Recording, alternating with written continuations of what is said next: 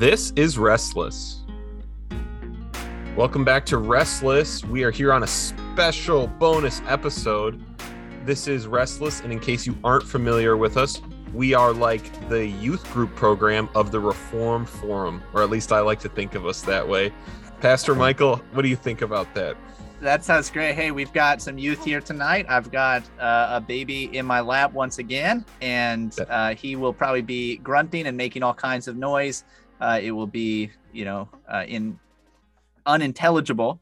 But thankfully, we do have another guest with us that will not be so unintelligible. So we have Rob McKenzie. Welcome back to the show, Rob. Thanks. It is great to be back. Thank you for having me on, since I kind of forced you to have me on. That's right. Rob, tell our listeners who we've gotten a lot of new listeners since we've started covering the rise and fall of Mars Hill. Tell them a little bit about yourself. My name is Rob McKenzie. I am a ruling elder in an OPC church. I am the director of publishing and marketing for the Reformed Forum, where we feature our flagship podcast, Crisis Center, with Camden Busey and Jim Cassidy, Jeff Waddington. Lane Tipton is also often on the podcast there. My podcast and my pastor, Bob Trillo, we do a podcast called Theology Simply Profound. And I had the extreme pleasure of attending seminary with Matt. That's right. And so that, and that is how Restless convinced someone on the Reformed Forum to once promote our podcast. So we would like to thank Rob for shout out that to Rob providential meeting. And so, we have had Rob on twice. Actually, later this week, we will have Rob back for a full episode going back to covenant theology and dispensationalism, because it is a request we've gotten a lot. Tonight, we are actually covering the problem that happens when the youth pastor gets up and preaches to the church, and the pastor has to have a talk with him afterwards. But if we can be honest, having to have a talk with the youth pastor afterwards is preferable to the other situation where he does such a good job, he gets poached, and then you have to find a new youth guy, right? Like, you'd rather have him be a little bit wild, right? So if you have an associate pastor, you want to make sure that he's kind of subpar. That's right. You definitely advice. Yep. I'm giving great advice, just like in our first episode covering I Kissed Christianity Goodbye, the rise and fall of Mars Hill. Me and my co-host, Matt, the current Baptist, joined me, and we discussed Joshua Harris's role in the YRR, his relationship to it. And one thing we did, as we often do on this podcast, we played yay, nay, or nuance regarding Joshua Harris's heart behind writing I Kissed Dating Goodbye. And Joshua Harris is obviously explaining this to come out and say, and this is why I no longer endorsed my writing. I asked it to get removed by my publisher, right? He made a film about how hurtful his book was. And I asked Matt, and he asked me, if based on his heart, do you agree with the heart behind the book or disagree? Our good friend Rob of the Reformed Forum, after hearing the episode, said, well, interesting take. I think you should let me come on and tell you why you are wrong. And so today, whenever you are listening to this, friends, we're going to play the clip that I said yay to. And then we are going to let Rob tell me why I'm wrong. And we're going to let Pastor Michael weigh in. And by the end of this, I think we're all going to agree, probably with me, but that's okay. We'll see what happens. But I'm looking forward to it. So I will play the clip, and then we'll go to Rob about his disagreement with it. The premise of I Kissed Dating Goodbye was that sex before marriage was one of the worst, most dangerous things, one of the biggest deals when it came to the list of sins. At least that was the way I thought as a teenager growing up in an evangelical church. And I Kissed Dating Goodbye tried to play out the implications of that. Like, if this is really this bad, then we need to take this seriously. So I was a zealous, idealistic kid who was saying, guys, we need to really love Jesus. We need to honor each other. And so dating is leading to compromise. There was so much fear around AIDS. There was so much fear around the possibility of unwanted pregnancy and abortion. There were all these bigger battles that were being waged in the culture. And so I basically said, we need to go a step further, and dating is actually a thing we should avoid. Why put ourselves in a situation where we could compromise? So there is our clip. I said, on a whole, yay to the purpose behind I Kiss Dating Goodbye. We And should maybe Rob- say that Matt never wants anybody to take nuance. He wants you to pick yay or nay, even if it really hurts. And I believe I explained why in the episode. But Rob, Yeah. are you a yay, nay, or nuance on the I Kiss Dating Goodbye? Definitely a nay. Perfect. on that. Oh, Yeah, Michael, if absolutely. you're a nuance, Rob and I are going to 100%. gang up on you and make you come to one side or the other. Uh, So, all right, Rob, give us the nay case. Okay. Well, I mean, if we're just talking about one aspect of that he wanted to care about people. I mean, that's I'm not challenging that. Yes, he wanted to care for people, but the reason I'm a nay is because he fundamentally did not understand sin. The idea that dating in and of itself automatically led to these sins is just a misunderstanding. We're the sinner. We have sin within us. So you have all these guys and girls that would have gone on dates that may have sinned, committed sins. Now they're sitting at home alone. Well, they can sin just as much sitting home alone by their thoughts and their actions than if they were dating. So it's not as if the actual act of dating was going to lead to sin. We sin. We're sinners. And so his fundamental idea that because dating in and of itself, he didn't even kind of hold back with it may lead to sin. He was saying that dating in and of itself was kind of a sinful activity. Now, I don't know if maybe if we were to have him here and I were to say that to him, he'd say that's not what I meant, but that is what he said. But just the idea that you go on a date and now you're going to get AIDS. Well, obviously it's because you had sex. Well, okay. Hopefully, the majority of people within the church, when they went on dates, weren't having sex. We know some probably would, but it's not the act of dating that was sinful. It would have been the fornication. So that's why I'm a nay, is because his whole book in and of itself is based on a faulty premise of the understanding of sin. Rob, did you ever read this book? I did not. It's interesting. I remember when it came out. I had a good friend, and she read it, and she stopped dating. And so we had a lot of talk about it. My wife and I would talk with her. She was my wife's former roommate at one point. And I remember listening to this because when she first was telling me about it, I'm thinking, okay, well, I was a nuanced person. I didn't know anything. I was agnostic about what in the world he was teaching, about where he was coming from. But the more I listened to her, the more I told her, this is dangerous. This is just because it's built on a faulty premise. And it's funny, she was dating someone, she broke up with him, she wouldn't date anybody for about 2 or 3 years, and then she came back to us and said, this is ridiculous. How in the world am I going to get married? And then she started dating somebody, and then they got married and became missionaries, and they have 6 kids now. So it all worked out for her. Yeah. So I did that. I did have some interaction with it, but I never actually read it. I have I don't think I've read the whole thing. I may have read part of it, but again, I was reacting mostly to the clip. I think, Rob, that is a strong nay case. I'll say that. You're not swayed? I'm not sure.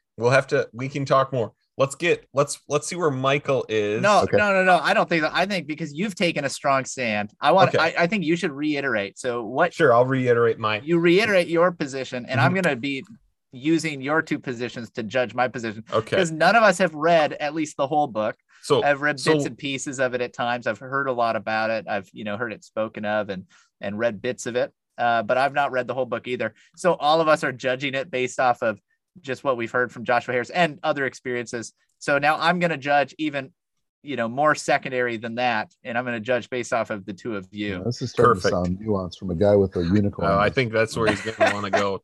I think that's where he's going to want to go. So let me reiterate my original position. I will grant on this that, and maybe I didn't say it, obviously taking relationship and marriage advice from an 18-year-old is in general, it's just mind-blowing. It is just hard to imagine that this book was written by an 18-year-old because it's a bad book. call. Yeah. That it's a book. And so just imagine. So just for everybody listening, imagine right now an 18-year-old that like an actual 18-year-old, and think, okay, are you going to make some of the most important decisions that will have effect on the rest of your life based off of what they say? Just think about that for a moment.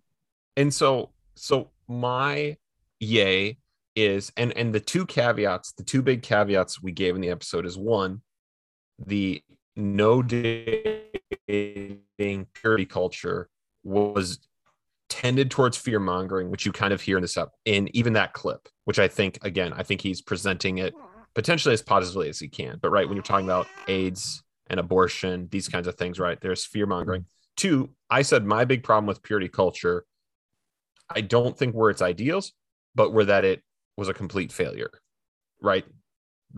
The purity scene is no more pure. Now, why did I yay it? Because the reaction against the general degradation of how men and women were relating, the need to call to purity, the need to call people to something else, the seriousness of sexual sin and its prevalence do justify a pretty radical response and even revision of how we understand how to go about these things, right? That's where my on a whole yay comes from. And if that sounds too close to nuance, no. That sounds a lot like nuance. No. You might not be on the street of nuance, but you called the Uber to get there. So I think so that is the broad. And if someone wants to hear me talk about that for that answer with someone else for 15 minutes, we can talk about it here because I'm talking about it with you two. But if someone wants my original answer, go back, keep downloading that episode. Well, everyone already heard it. It's going to be one of our more popular ones. So, but I will say that you've kind of shifted off of what the original topic was, because we were talking about Joshua Harris's stated reason for writing the book, rather than purity culture in and of itself, which is a much broader subject, or even the whole book. Yeah. But I would go back with the idea again. I would go back to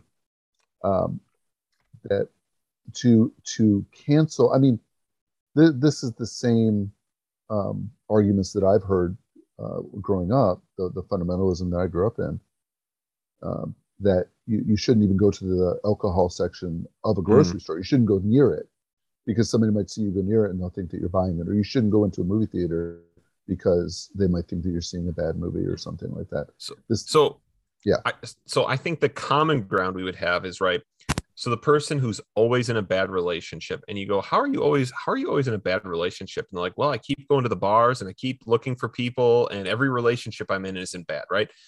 So what we would agree on, because I agree with the point you're making on human nature and sin. And that's probably, honestly, this is one of the reasons I really want to do this, because I think that's probably, and I didn't get there in the episode, but it was already long enough. And this is probably the point that reform people actually probably need to hear, even though I will make other points, is there are two things. One, reformed people tend towards perfectionism or attempting perfectionism, right? So if we do the right homeschool, the right courtship, the right whatever, the sin can't get in. That is the often temptation of And that's obviously the fundamentalist. It's any Christian, though. Yeah, that's yep. any Christian. A faithful Christian, right? This is a Mhm. temptation you have. Yeah. And what you're saying is, nope, sorry. What a bummer. You're still a sinner and sin still gets into all these things. Totally true. Two, the other issue is because God saves us from where we are and not where we should be, and not in the 1500s, not in the 1800s, not from an ideal Christian family, painting like some kind of you can never date to find a spouse is going to be fundamentally problematic. Because let's even grant, and you don't have to, Rob, you can tell me if you wouldn't grant this. Let's grant some kind of courtship would be preferable. Not if you don't have godly parents. Not if both, not if you are both adults, right? I'll grant that. I'll grant that. And so, but if you don't have godly parents, if you are both adults, if you've been living on your own, as most people are, just in the point of our culture, mm-hmm. then making a law is of course wrong, right? Making a law where there is no law in Scripture is wrong. The question I have is, I would assume the target audience of this book were 18-year-olds, right? 18 to 20. Let's say 18 to 26. How's that? So high school to college. A lot of college age. Yeah, high school to college. Yeah. The question, I think, is, was the scene of dating, and now I was too young when this book was written, but I'd say it's pretty close. Did any of those people need to be dating? Right? That's the kind of question we're at. Like, and this is why maybe I'm gonna, man, if this thing ends with me in a nuance, won't that just be the great? You say maybe a lot for somebody that's taking a hard yay or hard day. Let's let Michael weigh in. Yep, great. Michael, so you've heard my case. You've heard me potentially start folding like an old lawn chair. But why don't you weigh in here? It's hard when somebody from the Reformed Forum comes onto our podcast. We feel that we have to acquiesce in some way. we must not know. Man, I don't know. Can I just have reiterated at this point? What are we yay, nay, or nuancing? We're yay, nay, or nuancing because it's we seem to be making a decision. We're Rob is right. We are the stated purpose, even specifically the context we have in the clip, but his stated purpose or heart behind writing the book, right? As much, Rob, that's what we're agreed there. Mm-hmm. And I think you are right. I started straying from that, but yes, that is what we are. That's our stated thing. His stated purpose behind writing the book. We can obviously, I think Rob and I would be in agreement that many applications of the book got out of control, and probably some of the content inside of it, I mean, it was all written by an 18-year-old, and now it's written by an 18-year-old who's walked away from the faith. So we have reason to be suspicious of at least some of the applications. The question is the stated purpose behind the book valid? Is it correct? Well, his stated purpose is that he would say people shouldn't date because if you date, you'll sin. Right. Yeah. He does say in that clip, dating leads to compromise. Right. Just straight out, like, this is why he wrote it, because dating leads to compromise. And that phrase, I have to go with a hard nay. Wow. Right. There you go. That is not the case. Now I'll do what I always do, and I'll make a position because Matt makes me, and then I'll actually nuance it after the fact. Yep. So I know I just always cheat. But there is, so like, I see what you're saying, Matt, in that, you're saying it from the side of what an absolute mess, like, the whole dating scene world was at the time and is now. Right. I mean, things have only gotten worse, right? Like, things are not better. Oh, it's an unbelievable mess.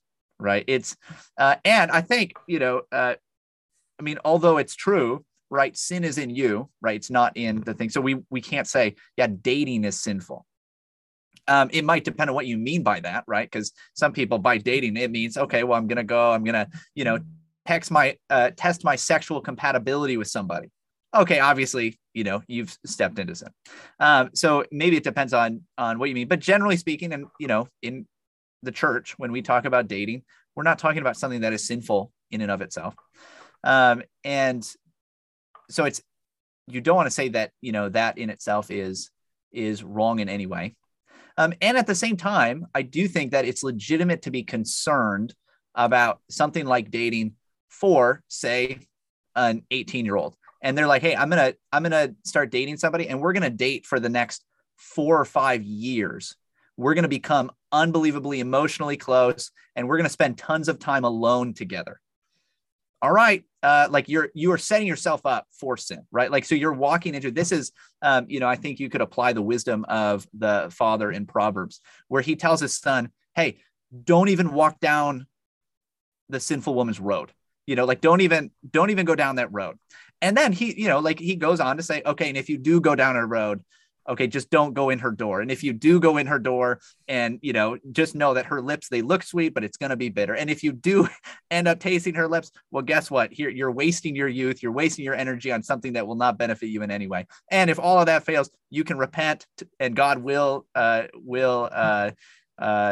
bring you back. But you need to run, So there are all these like little nuances within that, that, you can keep saying, but I think there is a wisdom for, say, an 18-year-old many times to say, hey, if this isn't, if this is not serious, and yet you're treating it in, this is part of my problem with this whole thing, is there is no culturally understood, recognized, like, we don't all recognize the same thing when we talk about dating, when we talk about courtship, when we talk about, romantic relationships and how they should progress.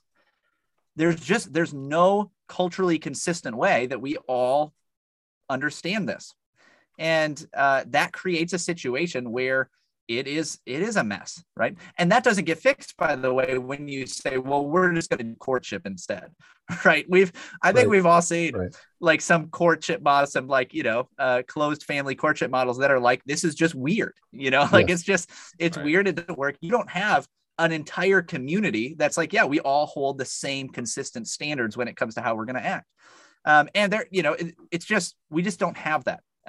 We were just, earlier today, my family and I were started to watch again, It's a Wonderful Life. I know it's a Christmas movie. It's not Christmas, it's a great, but sorry, you don't have to defend yourself. Oh, it's a great movie. And, but there's so much like beautiful, like, the way that George and Mary interact, and it's playful. And there are, there's like there's a flirtation in it. And yet there are clear boundaries that are just understood. And there are situations that they're in the movie where at times today, like me now in this culture, I'm like, oh man, this is bad. Like something bad's about to happen. But it doesn't, because there's these culturally consistent values of like, this is how we do things. And I'm not saying things were perfect and, I thought it's because she hid in the 40s. Right. Even that's it's just, it's maybe a little bit too far, but it's, it's like playful, but it's not like, hey, I'm worried that this guy's going to really take advantage of this woman, because there's this, in the film, obviously, in the real world, that might not have been the case, but in the film, you have a society where like, of course you're not going to take advantage. So when you like, make the joke that maybe you'll take advantage, it's just obvious to everybody that this isn't going to happen.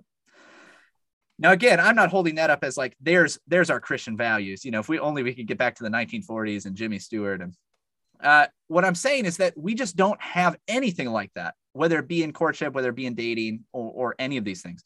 And so it is a mess that a lot of people get into without any direction. So in that sense, does it make sense to me that somebody who is in the Christian culture and seeing the mess that was the dating scene and seeing a lot of sin that's involved in that scene, although we could, maybe say, well, maybe part of that was because, you in this extremely fundamentalist church, very clearly, very legalistic church, one of the things that happens to people is they react the other way. So, there's that reactionary element is not necessarily obviously going to fix it. What I'd say is it's understandable. I still have to take a hard A for the actual statement of, dating leads to compromise. But it does seem to me that it's understandable where an 18-year-old in that church, in this kind of system, would want to write that kind of a thing. All right, Rob, before I fold like a lawn chair, do you want to say anything else before I potentially fold like a lawn chair here with my last comments? Okay. Yeah, no, let me solidify the bending of the chair to make sure. Okay, good. Get your fingers really caught in there. And look what we've done, we've which is fine. We've kind of ventured into the idea of the whole dating culture and purity culture and that. And it's a good to your children of how to handle being alone with the opposite sex, with the idea of dating, with having a boyfriend, with having a girlfriend. These are there are biblical truths that need to be taught to our children so that they can know what is expected of them biblically by God. You know, though, that they're sinful. And so you try and help them understand they shouldn't be placed in situations where what they know to be right is going to be compromised. And these powerful urges are going to take over. And what we know to be right can often just slip away. And so absolutely, children need to be taught these things. And Michael's right that it wasn't, Joshua didn't just come to these on his own in some vacuum. He was taught, and this was him putting the theology that he'd been taught, which was a fundamentally bad understanding of sin, into a manual to try with maybe some good intentions. Well, having sex before marriage is sinful, therefore we will put roadblocks up and we will not do that. But as he's shown, as far as a Christian understanding of sin goes, you can be a pastor and you can deny Christ and walk away from the faith. So why? Because the sin is always within him. And although I will say about the interview that I was, he seems to be a very nice guy. Right. And I actually, if I was going to make a prediction, I would say somewhere down the road, I could see him end up back in Christianity, but in kind of the liberal end of Christianity. So there you go. Now you can unfold your launch. It's a good prediction. We'll timestamp that one. Sure. I do hope it is at least a liberal tradition that's liturgy doesn't begin with, as I recently learned, a local liberal church's liturgy begins with "The spirit of the trees greets you, the spirit of the wind greets you." Oh, that's not true. That's local? I'll tell you about that later. Oh no, it wasn't your church, right? No, it was not. But anyways, thanks for the vote of confidence, Rob. I listeners. So here is what I'm holding on to from my original take. I think it is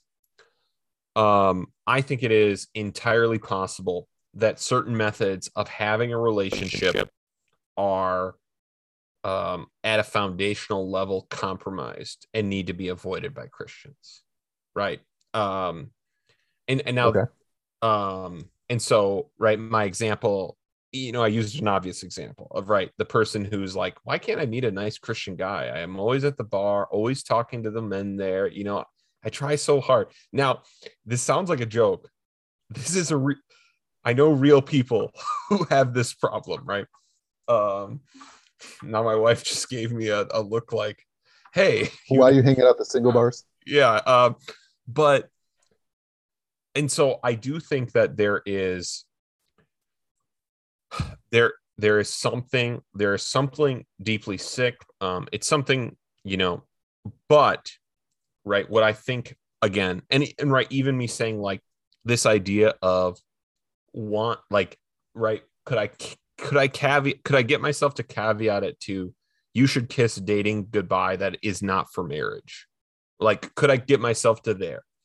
The problem is, once I've arrived there, I've pretty much arrived on Nuance Avenue, and I'm going to be opening a store of let's talk through complicated relationship things. And then what I have to do is I have to reflect on, what I've gotten to is, if on the merits, the system dating itself is a compromise. This is a compromised view, not a Christian view of human nature. You're holding that view, that dating in and of itself. No, I'm not. I'm saying this is the problem. This is the problem with holding my original view, that I would have to say dating itself is a compromise. Mm-hmm. I would have to attempt to defend a view of human nature that I've already disagreed with. And two, then I would have, I've already said the fruits of purity culture in general weren't good. The fruits of this on Joshua Harris's, like the poster child of this and many others, was obviously bad. And so here's what I'm at, right? So I dated to marry my wife. Guess what, everybody? You had to know this was coming, right? Everyone had to know I was going to say this. And of course, like almost every decision I've made in my life, as all of our listeners know, is basically every view and every perhaps virtuous thing I say on this podcast, I say, let me tell you the first story about where I did the exact opposite. And that's certainly true with dating, right? I certainly was very ungodly in dating. But what was the difference between dating my wife and dating before that? The difference was regeneration. The difference was the grace of God intervening in my life and changing, how I operated in the world. Not that I operated in the world, and not that I even operated in a certain cultural form of the world. Now, of course, I do think there were certain cultural forms that I had to, at that point, fundamentally abandon, because this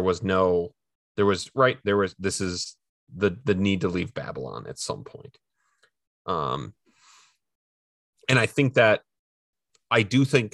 there is a possibility of what a lot of what is called dating might fit into that. However, listeners, I'm here.